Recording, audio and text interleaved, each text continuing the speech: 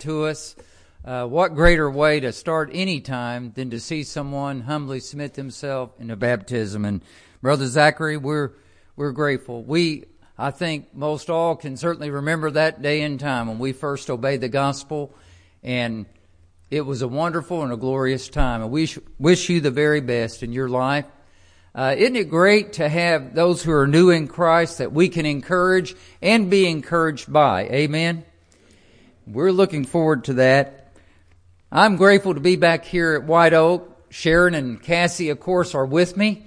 We have more children, but they're grown up and gone away now. The boys are either through school and out and married, or they're still in college.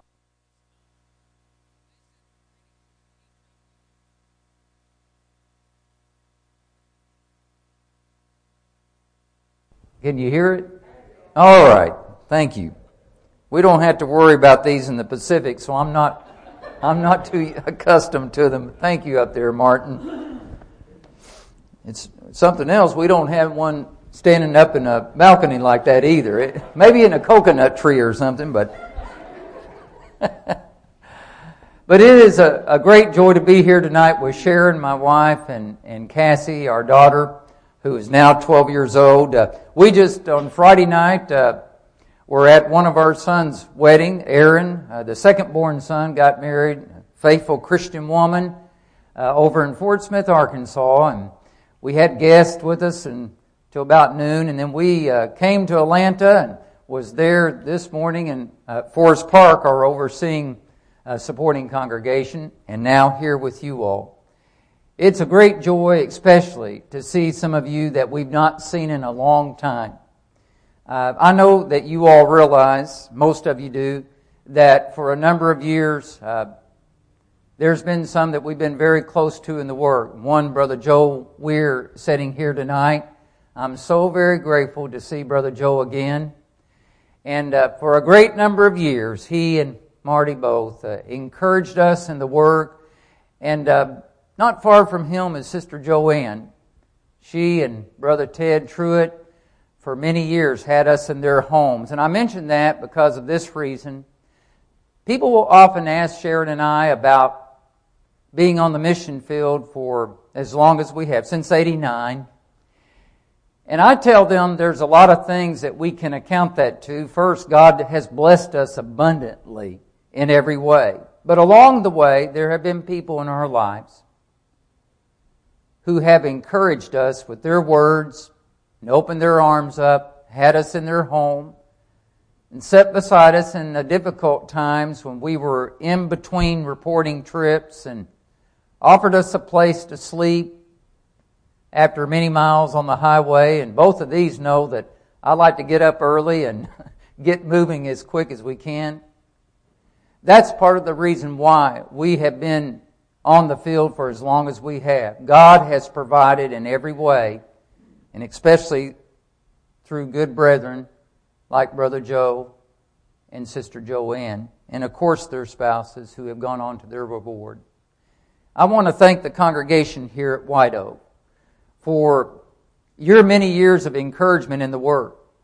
We are so excited about what God is doing in the work, and it's a wonderful time to be back with you to report on the things that He is enabling. And to God be the glory in all things. Amen. You and I are given to sow the seed of the kingdom.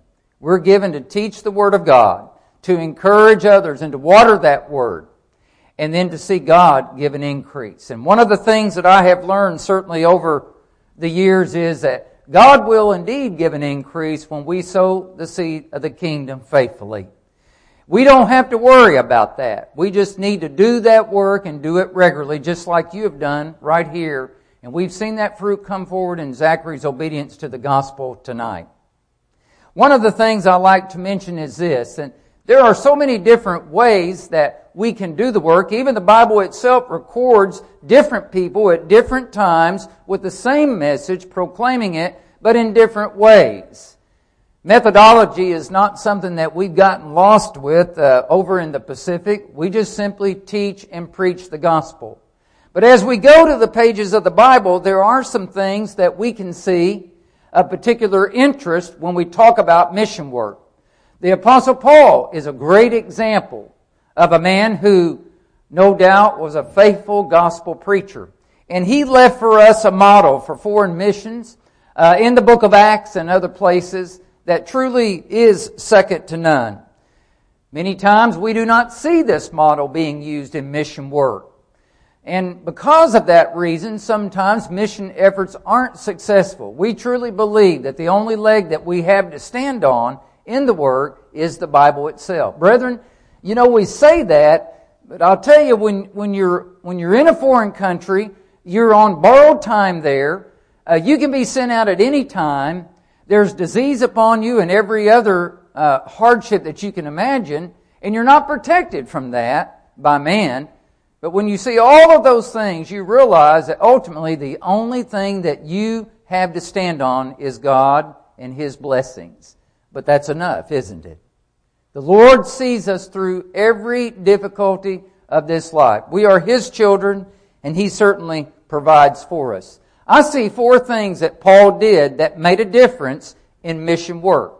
I see those 4 things being practiced today. The first thing I want to mention to you, very simply, is this. The first thing that any missionary needs to be doing is teaching the gospel.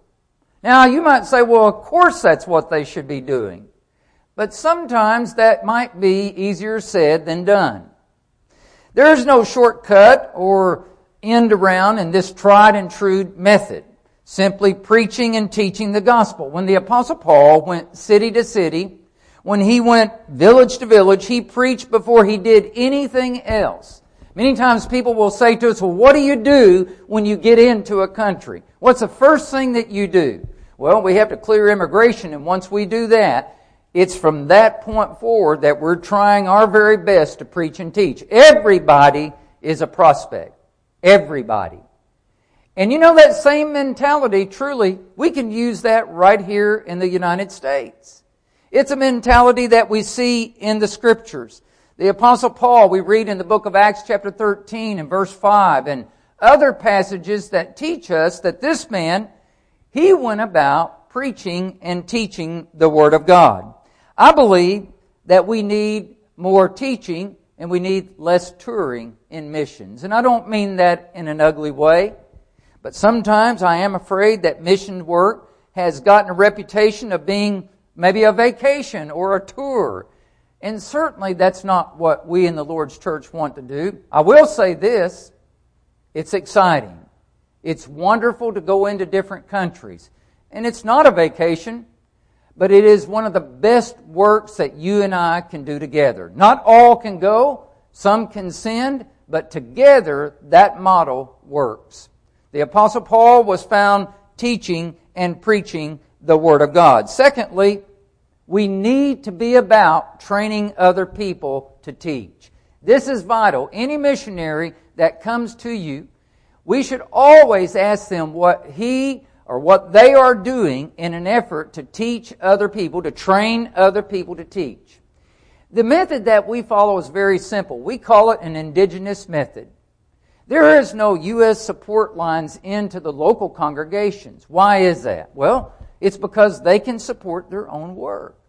Now, they have difficulty in doing that. And they might not be able to build a building like this, but this building wouldn't be practical for them. But they can do things for themselves when they're given that opportunity. We teach and we train and we encourage and we stand by them. We weep with them. We rejoice with them. And yes, when they come to something, an obstacle that they can't get over, then certainly we're there to help our brothers and sisters in the faith. But one of the most vital things that you and I or anyone can do is to be able to train others to teach. And we must be about that. We don't just teach people, but rather we teach them to teach others. 2 Timothy chapter 2 and verse 2 teaches us that. So as soon as a new convert comes up out of the water, like for example Zachary, well, we would spend time with that as you would, encouraging them and edifying them and building them up so that they would have the ability to go and to teach other people. I believe we're missing a major force in evangelism when we fail to do this very simple thing. We sometimes inadvertently ignore the impact of a new Christian. They're encouraged about the gospel they've just obeyed, and they're likely to share it with other people. We need to have them to sit in on studies with us, and we try to do that wherever possible. I remember the first time that I was taught and obeyed the gospel. It was just a few days after that in Fort Smith, Arkansas. I had gone to a garage sale on Saturday morning, early. And a man told me, I was really excited telling him about what I had done. I'd just become a Christian. And he said, my wife and I have been looking for a place to go to services. And I thought, oh my goodness, here it is, my first contact. And I wrote the man's name down and his information, and I said, I'm going to get back with you. And the next day, on Sunday, I went to services, and Brother Roy Donovan was one of the ministers on staff there. He was a personal evangelist. And I went up to Roy, he's much taller than me, and I reached inside my coat pocket, and I pulled out that piece of paper, and I said, Roy, you're not going to believe what happened. And I began to tell him the story of how I'd met a man on Saturday morning, just the day before, and that man wanted to come to services. He wanted to have Bible study. And I began to hand that piece of paper over to Roy. And Roy just slowly took that piece of paper into his hand as I was talking. And while I was talking, he slowly handed it back to me again. And he said, Brother Randy, that is exciting. And he said, I tell you what, I'll be glad to go and see him. He said, how about you go back and talk to him first, and I'll come and give you a hand. And I said, well, I guess I could do that. You see, Roy was teaching me to teach others. And brethren, that is a good example from the Apostle Paul. Third, we need to trust those who have been trained to teach others. We need to have a level of trust in them that they can do the work. Congregations of the churches of Christ, of course, are autonomous. We do not rule over one another. Once a congregation is established, we go about the good work of encouraging them to mature and to develop. That is so vital. If you've got a small congregation, like you'll see, some of these are small and some are larger, and you've only got about, say, 5 men who are in the leadership capability, and you pull 2 of them out and you send them overseas to train them, well, you've lost a majority of your leadership, or a large part of it, rather. So that's not the model that we choose. We do choose to train and teach them to mature and to develop right there in their home congregation. We read about the same such thing in Acts chapter 14 and verse 21 through verse 23. And the apostles were involved in this as well.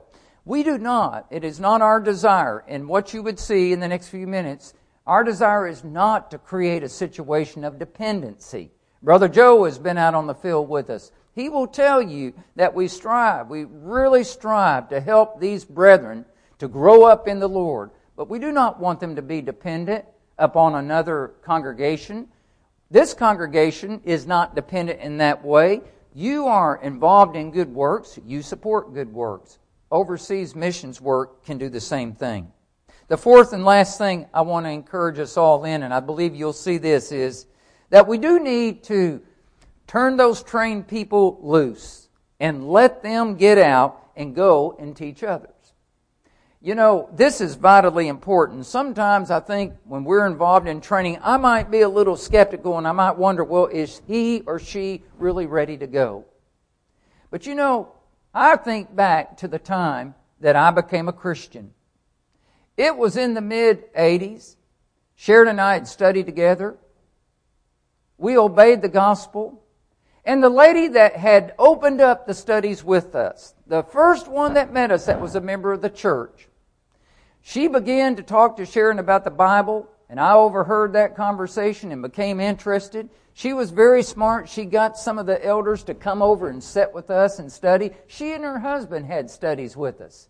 And that continued on for several weeks, in fact, a few months. And then we obeyed the gospel. I remember that day. And she continued to have studies in her home. She would ask us to come over, and she would have a small meal prepared for us, and we would have food, and then she and Joe would sit down and teach us further. And then I remember a few weeks after that, on a Wednesday night. I walked up to her in the aisle after the service, and I said, "Kathy, are we going to see you and Joe tomorrow night for Bible study?" And she said, No, I'm sorry. And I said, "Are you and Joe going to be out of town, or you're going to be gone, or you're going to be busy?" And she said, No, we're going to be in town. But she said, Brother Randy, it's time now for you all to go and teach somebody else. Kathy Rosales and her husband Joe did the best thing that could be done for Sharon and I when they encouraged us, when they helped to teach us and to train us and then turn us loose so that we could go and teach other people. Just imagine, brethren, when the Apostle Paul left Antioch to go to Cyprus, that he had remained there for the rest of his life. What if he had never gone anywhere else? Just think of all the opportunities that would have been missed. Would there have been a congregation at Ephesus? Would there have been one at Corinth? Or how about the congregation at Galatia or Thessalonica? There's nothing wrong with revisiting congregations, but we also need to remember this, that when we teach people and we train them up, we have to turn them loose to go and to do that good work. These are some principles, 4 very simple principles that we try to follow as we labor in the Pacific. I'd like to now share some things with you that I hope will encourage you about the work that you're involved in helping us to do. And in this small report, I want to say to you that it's really focused about one thing, and that's getting the gospel to people. That's one of the biggest challenges that we have in this area of the world. It's a very remote area. It's separated by hundreds and thousands of miles of water. You'll go to one island, and there's islands all along the way. But you can't just walk there. You've got to get there, and it's difficult. So logistics enters in to getting the gospel into these nations. I want to begin by just pointing out this gentleman right here that we're coming up out of this mud hole with he was relocated. He was on the island of Guadalcanal up in the interior, and a flood hit, wiped out their entire village, relocated to an area just outside of an area where the church meets that was owned by the Roman Catholic Church. The Roman Catholic Church had extended their hand. They had a piece of property, and they said, whoever's been displaced because of flood can come and just camp out here. And that's what he and many other people were doing. When I came to the village where the church meets and we began to teach, this man came to Bible lessons. To make a long story short, he and others were quite concerned if they studied the Bible that they might not be allowed to live. But this man, he stood up and said, "It's not worth losing my soul over. I want to become a Christian. I'm willing to take the risk. I know the Lord will take care of me." He set that example and was baptized that day and has since led other people to do the very same thing. Getting the gospel into the Pacific is what this is all about. We do this from our home base in American Samoa. It's a U.S. territory comprised of about 95% Samoan people. Now, it's just Sharon and Cassie and I. Of course, all 5 of our children were born and raised there in American Samoa. And as I said earlier, the boys are out in other areas now, faithful Christians, and 2 of them married now to faithful Christian women. It takes faithful co-workers, not only those who go, but those who are back here, doing different things in the work, praying for the work, helping in different ways in the work, and of course those that will come out onto the field and join us. We report on the work. We try to come regularly back to congregations as often as we can. We also send out updates by email, and we are now returning back to our printed copy of our newsletter entitled Sunlight in the Pacific. We're looking forward to that.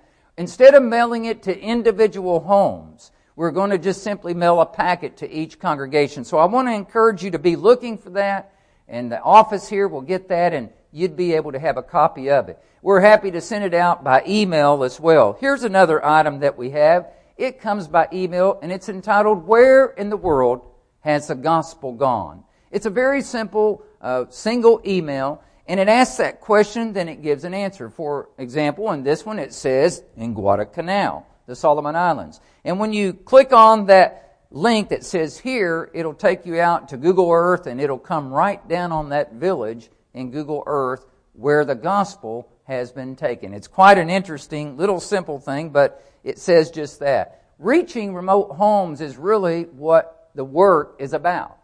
It is part logistics, but more than that, it's getting the gospel to people who have never heard the gospel. These are the countries that we work in. The 5 that are listed there: American Samoa, the Republic of Kiribati, the Solomon Islands, French Polynesia, and Vanuatu. Now, each of these nations, they have multiple islands. American Samoa only has 7 islands, but then the Solomon Islands has over 350 islands. Some of the countries have over 1,000 islands. So it's a lot more than just one island in one country. So you have the country, you always have the island, and then you're going to have the cities and then the villages, just like that. Sort of like our states and our counties and the cities in that fashion. But these are the work areas, and of course there's Pacific Broadcast, which we'll tell you more about in just a moment. The region, as you can see, is basically from the United States over to Asia, everything in between. There's 30-something thousand islands in that region, and they're all over the place, scattered out. We're based basically right in the middle of that map in American Samoa. Now, that is a U.S. territory. It's the areas that the elders that oversee our work at Forest Park chose over 25 years ago to base us. They wanted a U.S. territory because in a U.S. territory, you don't have to have a visa if you're an American citizen to get in there. If you have a U.S. passport, you can stay there the rest of your life. They had had experience in overseeing missionaries in foreign countries. They had struggled at times with missionaries who were sent away and weren't given renewed visas. And so as they began to look around the Pacific Rim area, they said, what's the best place to locate a missionary? American Samoa is what they came up with. And in July of 1989, Sharon and I moved there. There are 3 congregations in the country. The largest one is the Nu'uli Church of Christ with about 125 members. The work there is very simple. It's a matter of getting out, going house to house, preaching the gospel, having personal studies. We do anything that we can. Printed materials works very good. People in that area of the world still read, and they will read what you give them. Brother Omeka, the gentleman in the middle there, he is one of the evangelists in the country, and he's got his daughter out on the end, and the couple standing on either side of him, they just made their first trip to the Pacific back in the month of June, it was. Sharon, isn't that right? Late May, early June. Now, the brother there, you can tell he's not a spring chicken. In fact, he's 88 years old. And he has a reasonable measure of good health. And you might be asking, well, what in the world is he going to do over there? The answer to that is plenty. Plenty. This gentleman, just like yourself, is a faithful Christian, has served for many years. He's not a pulpit preacher. He is a man who has an interest in serving in missions, teaching, encouraging, doing, and helping. His wife is the very same way. When a man of that age walks on the field in the Pacific, there are more doors open than we can possibly ever go through. Age is greatly respected in that area of the world. And just to have a man like that at your side, a man that has, or a woman that has gray hair or no hair at all, is a great blessing because people do have an awesome respect for age. So in American Samoa, this is our base country. You'll find classes and things taking place just like you would here. Sometimes things are organized a little bit differently. The congregations, the 3 congregations are different sizes. They all come together for different works. These are Polynesian people, and they're generally pretty large people. We move to the next country, the Republic of Kiribati. Now, in that country, when the letters T-I are on the end of the word, it's pronounced S. So listen to how we pronounce that, Kiribati. And when I always pronounce that, they'll go, Kiribati. And I'll say, no, Kiribati, because the T-I is pronounced S. This is a country with 33 islands. The largest is Christmas Island. It actually is the largest coral atoll. The congregation that meets there is indigenous, self-supporting. They are at the head of their leadership, of course, are local men. Then we move from there into the Solomon Islands. This is a great nation full of many people. It's got well over 500,000 people in it, scattered over a lot of islands. The main island is Guadalcanal. That's where a fierce battle, that whole nation, fierce battle during World War II was fought. The attitude toward American people there is one of the best that we've ever seen. They have a rich history and they well remember Americans.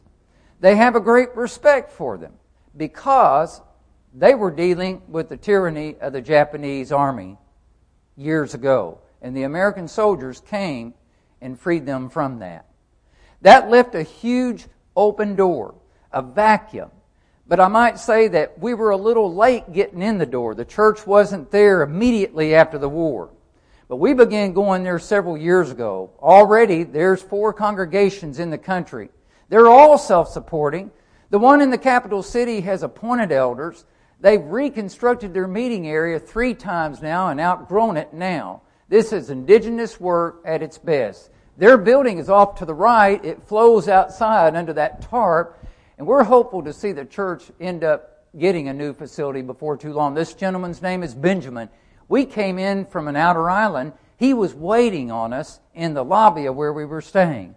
And the lady at the front desk said, "Mr. English, there's a man that has come for a Bible study." I went over and sat down next to Benjamin. And very shortly, with a tear in his eye, he said, "Mr. English, I'm wanting to study the Bible. My life is a mess. And I don't know if God will even accept me." Within a week, that gentleman had obeyed the gospel. He is one of the greatest encouragements to the church that I know of. He's there all the time. He has good words, encouraging words. He's a servant. He just typifies people who have a genuine interest in the Bible. People don't play around with God's Word in this area of the world because they're afraid to. You give them a tract, they'll read it. They won't throw it down on the ground. They're afraid to throw it down on the ground. And so that level of interest doesn't equate to everybody obeying the gospel, but what it does, it will cover your life up with the work of the Lord. There is not enough hours and not enough people unless we are strict with the New Testament pattern of evangelizing to get the job done. What's the pattern? The New Testament church is predicated upon every member having a part. We all have different parts, and that's okay. But we all must be doing something to help people to understand and to hear and to learn and obey the gospel. French Polynesia is an entirely different area. This area, in some ways, it's been a heavy burden on us. 100% French speaking. The French still rule this territory of 118 islands, and they're strict with their territories. The people have their indigenous language, like Tahitian or the Marquesian language, but they speak French first and foremost. But nonetheless, people here in the country, too, are eager to hear the truth of God's Word. This gentleman was brought to us by another man that we knew. He's a denominational pastor. He asked us to come in. He had several questions. We answered them, and he said, "Okay, good day." It's like, okay, are we finished? I guess we were. He said, "Good day." He called back later and said, "I would like to study the Bible some more." And we went to his home and sat down and studied. Actually, we went to his the parish where he labored. And we sat down with him and studied and studied and studied. He's not obeyed the gospel yet, but he brought another one to us to study the Bible. You know, I think sometimes we get all twisted up in trying to decide if someone's going to obey the gospel or not, when we ought to just be simply sowing the seed. Don't worry about the plant growing. God will take care of that. We're seed sowers, not plant growers. Amen? That's our work. I don't want us to not feel the burden of lost people, but sometimes we overburden ourselves wondering if they're ever going to obey the gospel. Just keep loving them and teaching them the truth of God's Word. Vanuatu. Years ago, does anybody know what this country used to be called before it got its independence? New what? Begins with an H. New Hebrides. That's back a number of years ago before they gained their independence from the Commonwealth. This is a Melanesian nation of over 70 islands. We worked there for a number of years. Brother Joe Weir has set foot in that country. He's worked with me in the cities and in the villages. We had wonderful opportunities teaching, preaching, baptizing, helping to mature the church there. And then we had the blessing of 3 missionaries moving there and locating for a 10-year period. They just recently, or in the past 2 years, 2 of them have left. And so my elders, together with ourselves, made a decision to begin returning to the work in Vanuatu. We did that last April, following a huge cyclone that they had, which literally destroyed most of the main island. It was the largest one ever recorded in the Pacific Rim. And it hit just like they normally do. It came and hit them, and then after the eye passed over, it came back and got them again. And it just wrecked a lot of the villages. The city it wasn't as bad on, except for the boats surrounding the water's edge. But the villages, it just tore them up everywhere. This is one of the churches that meet outside the city about 45 minutes. And it, of course, wreaked a lot of havoc on that building as well. This is the congregation. There are probably about 40 people, maybe 45 people, an indigenous self-supporting church. And they got to the business of repairing their building. Some of the congregations are located in the outer islands. Now, don't let this keep you from coming next year, because I know you're going to come and help us in the work. That would be the way we would get to the outer island. That's not a very big boat. But what that boat does, it represents freedom in a schedule. You can catch a big boat, but you're going to stay for 1 day or for a month or 2. So this is why we'll get a small boat like that and just tack the coast as far as we can, then cut out and go to the island that we're after. That particular place right there, we're going to Imau Island. It's not very far away. But the thing is, you do get out on the open sea. Typically, we'll have 6 to 10 people on a boat with our gear. And when we were headed in April to go to Imau, you could see the island. The people, that was 30 days after the cyclone Pam struck. Just Google that up. It struck, I think it was on the 13th of March on a Friday. 30 days later, we landed in the country. At that time, the brethren and other people in the country had had 1 serving of help from the government. 1 time. They had a certain amount of food given to them. 1 time in 30 days. The Pacific Islanders are very humble people. They don't ask for much. For the first time in my life, in 27 years in the Pacific, I actually saw people that were hungry. Humble people that were hungry. We got on that boat and went to Imau Island. They knew why we were going. We were going to check on them and to teach and to preach and to help them with some relief. But in the middle of the journey, the driver of the boat, he asked, "Mr. English, please, can we stop? There's a school of tuna that we're about to cross." He handed everybody, we said certainly, he handed everybody a line, a hook, and we started hooking them and flipping them back in the boat. They were hungry, and they landed on Imau Island with a boat full of fish that day. I remember children smaller than this young girl running up to the boat and seeing the fish in it and beginning to pull those fish out of there. We got out of the boat and went into the center of the village. Within about an hour or so, those fish were laying on a plate. They had cooked them up. But before they would touch them, they offered them to us to eat. And they were hungry. The Pacific Islanders are humble people.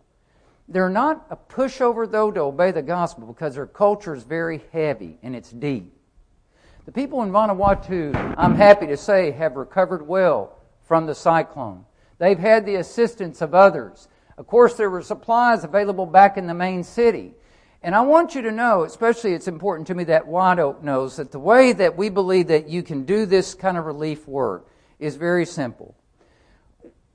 We believe that it's proper to do just what Jesus did. He went about preaching and teaching and healing the sick.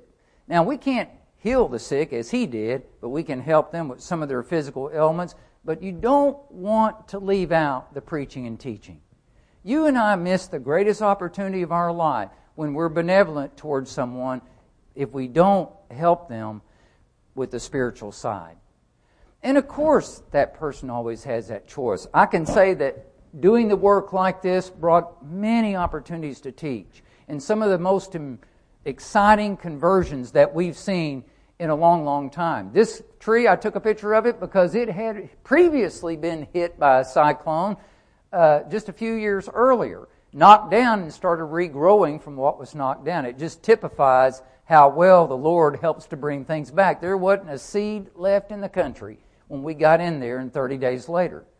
We wanted to go in and just do an entry-level help to these people. What would that mean? Well, the short-term needs, food. Give them things that they can plant and work and get those gardens back up. The Ni Vanuatu people, they really work gardens. They call them plantations. But they really work on those and depend on them. There wasn't any seeds anywhere. We went to a store one day where we had heard they'd had some. They said, "We're so sorry, we've sold all of them." And as we were leaving that store in Port Vila, Vanuatu, one of the ladies yelled out, which is untypical in the island custom. They can't really yell across people. But she yelled out, and I turned around and she said, "Mr. English, come. There's just a truck that pulled up out back. It's from the airport in New Zealand. It's loaded down with seeds. We bought every seed that we could buy." This congregation and others helped us to buy those seeds. And we took those seeds, and the ideology there was, we want to help everybody, but we're going to start with the brethren. Do good to all men, Galatians 6 and verse 10, especially those of the household of faith.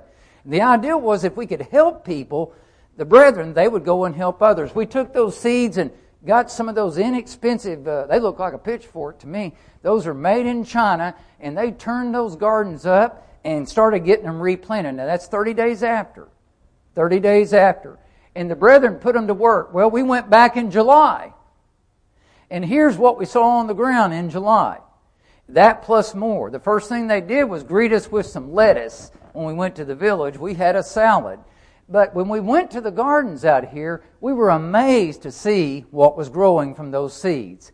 But what really amazed us is standing right there in the background with the towel around his neck. This is Chief Spedley. He's in his early 60s. He's a chief at Ipao Village, a good man. His dad's name was Obed. Now, Brother Joe would have met Obed. That was a number of years ago. Obed was in his 80s, a faithful member of the church. But Spedley would never have any part of the church. Who knows what, a man has to come to before he will listen. Chief Spedley began to listen. And he came to our Bible studies every day. Remember, we were doing the relief work, but we were having the Bible studies.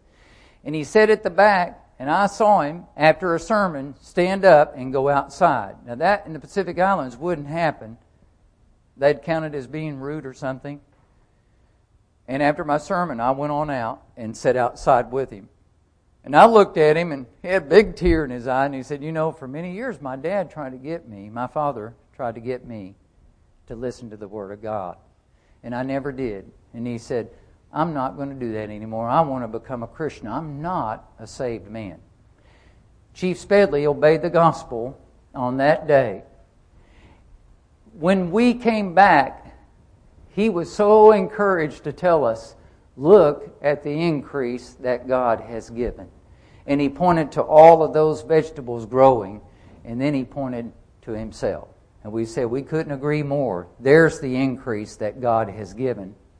And so you see, brethren, the Lord provides a way that we can do His work where there's a balance in it. This was a lesson that was being taught when Chief Spedley stood up and he went outside with a tear in his eyes.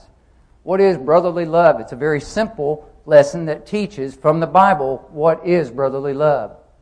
And so we went down to the water with him, and one of our other brothers, who's 85 years old, Brother Eddie Karras, baptized him into Christ, just like we saw Zachary be baptized just a few minutes ago. He was a happy man, and we've seen him since then. We went back and returned in October, then again in January. We were working over there with some of our elders as well. Evangelism is an important thing no matter where you go. It's something that must be done regularly. It doesn't need to be an event. I think we're taught in the Bible, it should be a lifestyle. We should just be about teaching. So evangelism is very important. It's one of the three things that we strive to do: evangelism, edification, and equipping. In these areas, people, because they are willing to listen, I think it's really a matter of trying to schedule your hours and your days and your weeks that you're going to be there. The most useful resource, and not doing something that supplants the brethren doing something. You don't want to take away the work that they're perfectly willing to do. Typically, we go out with teams anywhere from maybe 8 to 20 to 22 people, and we divide up into groups and go out house to house, from village to village, and teach. Sometimes we will also do something like a medical missions clinic in conjunction with teaching. These clinics offer people the ability to sit down and have their vitals taken and to see a doctor and to also study the Bible. They're free to do that. Many do, most do, and some even end up obeying the gospel. Recently at Christmas Island, we had 3 men, older men in fact, to come to obedience of the gospel. Great encouragement to the church. Now in their country, that man, he's 72. He's considered to be very old. Very old. Because they just simply don't live to that age in Kiribati. The average life expectancy of a man in Kiribati is 57. I turned 57 in August. And recently they referred to me respectfully as an old man. That's a respectful term in their country, not a derogatory. I thought, gee, I must be getting old. Okay. In Christmas Island, the church there is, of course, about working in the Lord's work and evangelism, but there's also edification. You would know that it's so important for us, after we obey the gospel, to be edified through the Word of God, to be built up, to be made stronger. And so edification must be a regular part of the congregation's teachings effort, both in the children all the way up through the adults, so that they can grow stronger. Can you tell which one of those is my little girl there? She was a little bit younger there, and of course among the Kiribati people. Equipping is the third thing. You've got to be able to train people to do the work of God. We do that in several ways. We do that face-to-face. We do that by correspondence. We have the Pacific Islands Bible College, which is a Bible college that goes to them rather than them coming to the Bible college.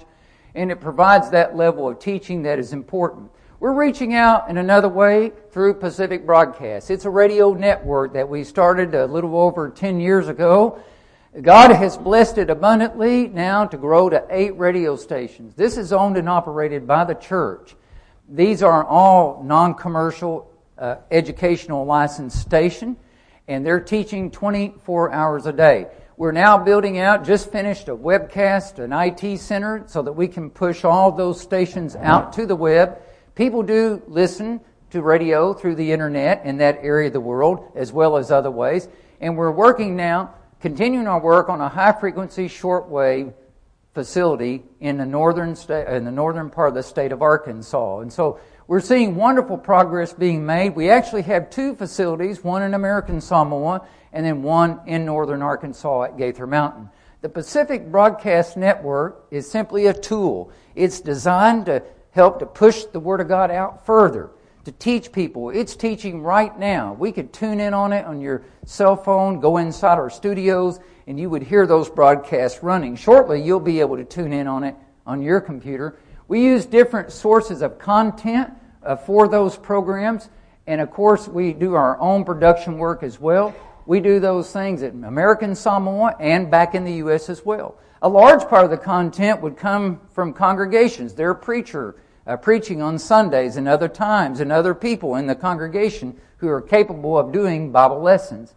And of course, we have local content that's produced in these countries as well, in their own local languages.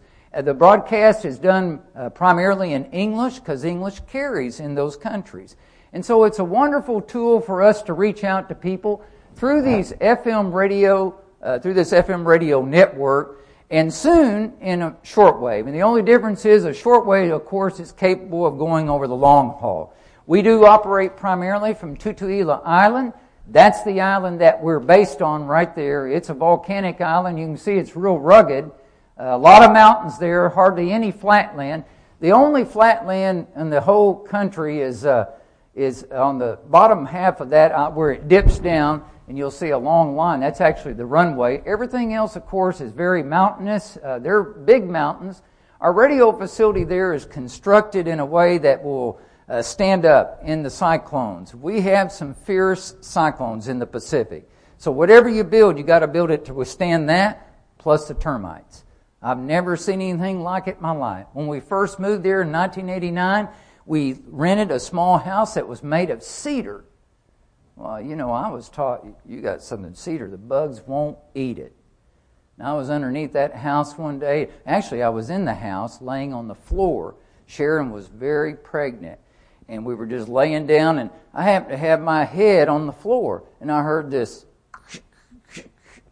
I thought, what is that? And I pulled a tile up, and termites were eating the floor. When we went underneath it, they were eating those solid cedar beams. So when you build there, you've got to build out of cement, or the termites will eat it down, or the cyclones will blow it down.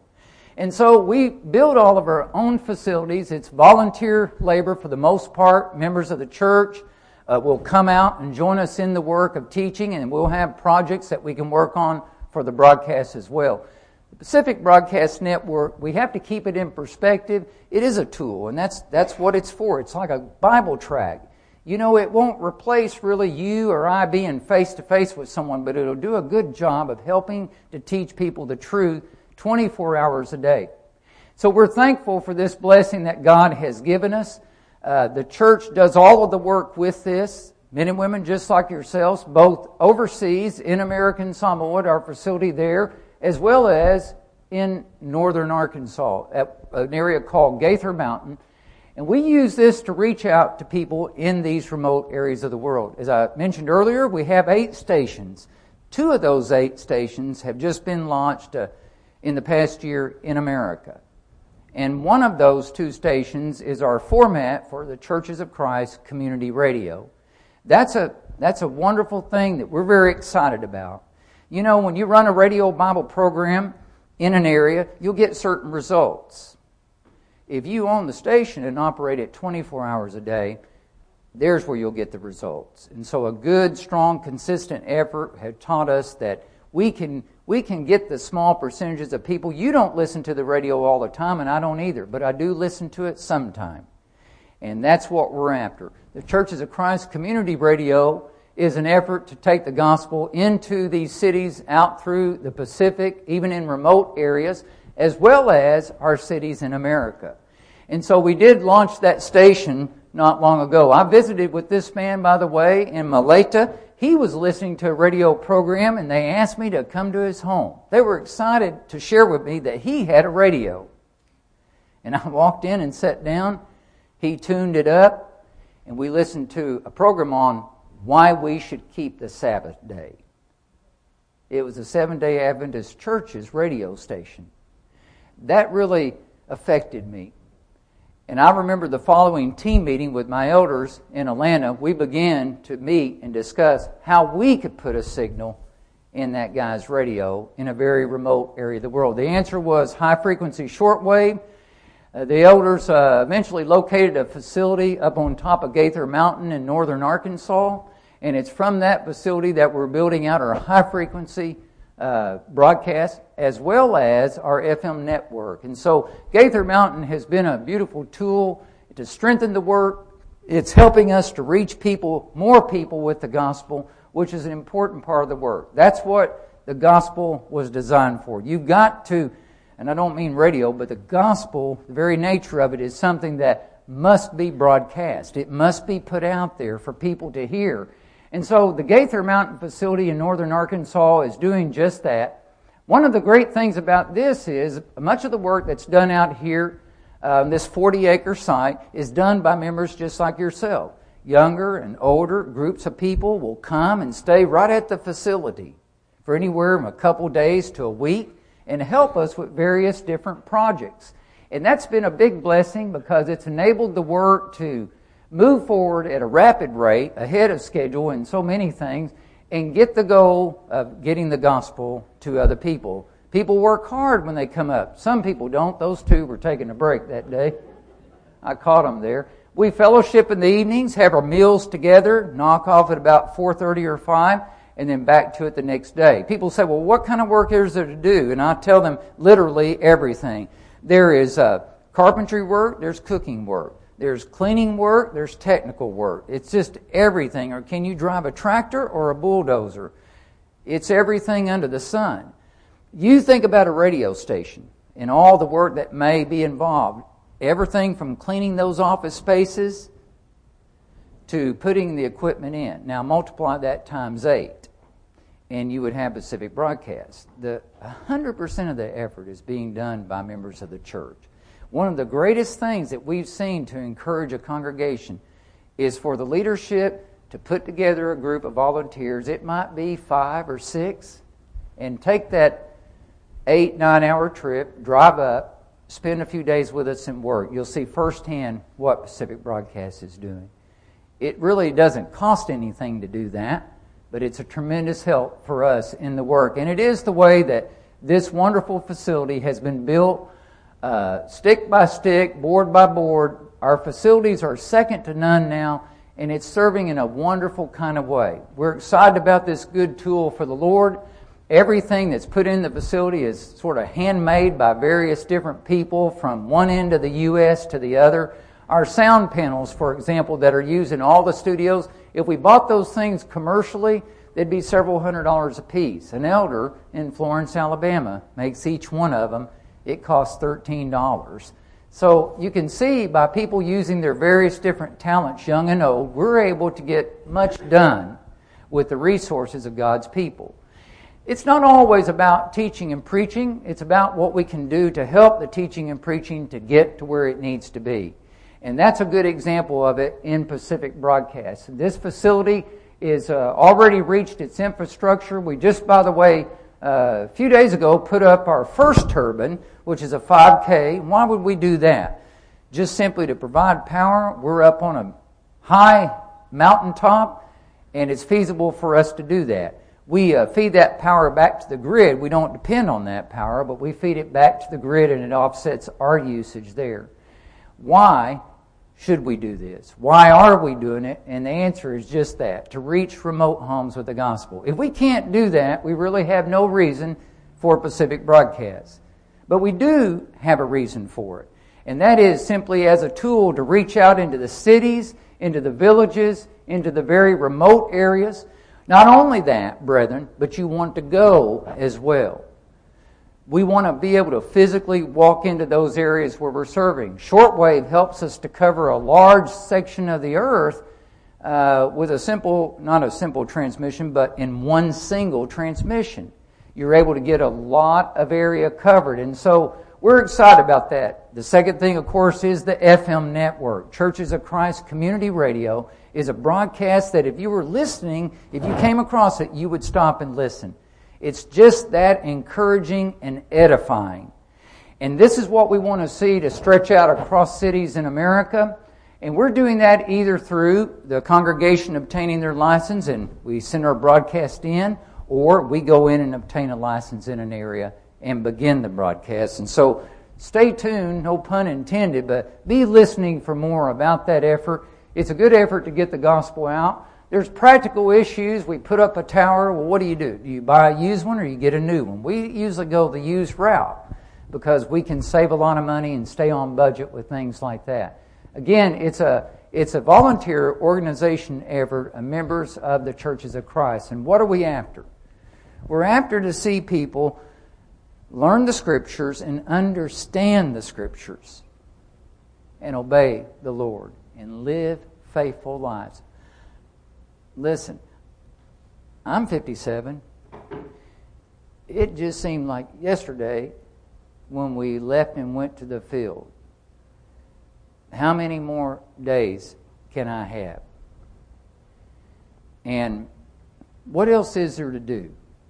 That's what we're supposed to be doing as God's people. We are to love Him. We are to lay our life down for Him. We are to take care of our families. We are to love each other. We are to stand on the truth of God's Word and help other people to go to heaven. We need to be doing all that we can. This woman obeyed the gospel here at a great sacrifice, but she obeyed the gospel. Others just like her. This gentleman here was released from prison so we could take him to baptize him. The warden was grateful to do it. This gentleman right here had a knee infection that killed him 8 months later. But he obeyed the gospel before he died. There's others just like him. I want to say this and end right here. It's a verse found in Joshua 13 and verse 1 that I've shared with White Oak in the years past, but I'll share it again because it sort of falls on our plate. And the verse says this, Now Joshua was old and stricken in years, and the Lord said unto him, Thou art old and stricken in years, and there remaineth yet very much land to be possessed. Joshua 13 and verse 1. What that verse is saying to you and I, the Lord is affirming to Joshua, yes, he was old and he was afflicted. Everybody in this room, in some way, meets one of those two qualifications, or maybe both of them. We're afflicted with things without age. We may be young and afflicted. Some of us are physically older, but that certainly doesn't mean that we can't serve in a very, very effective way. And this verse brings it home to us in a loving way when the Lord says to Joshua, I know your disposition. I realize what you're battling with. And I want you to understand that there remaineth very much land to be possessed. God is telling Joshua, I have a work for you to do. I'll take it, bumps, bruises, and all, as you are, but I have a work for you to do. Brethren, this congregation has faithfully served for many, many years. You've seen that the gospel has gone out to the four corners of the earth. And I want to commend you to continue to do that. In every way that you can. Do that while there's still life in us to do that. We are God's people, and we've been blessed with that great opportunity. There remaineth very much land to be possessed. The Bible says that this is a day of salvation. Just think about that wonderful verse that the Apostle Paul wrote. This is the day of salvation. And if you think about it, as we can hear that verse from the Holy Scriptures, we've really been given a second chance. This is a day of salvation for you and I. If there's anyone here tonight that has a need, then we want to be able to do our best to try to meet that need. We have a song of invitation that's been chosen for us. We've already rejoiced over one obeying the gospel. Maybe there's another. Or maybe there's one of us who are heavy burdened with something in our life, and we simply need the prayers of this church. We are brethren, and we can shoulder those burdens together. We have a song of invitation that's been chosen for us. I want to invite us all to stand and sing.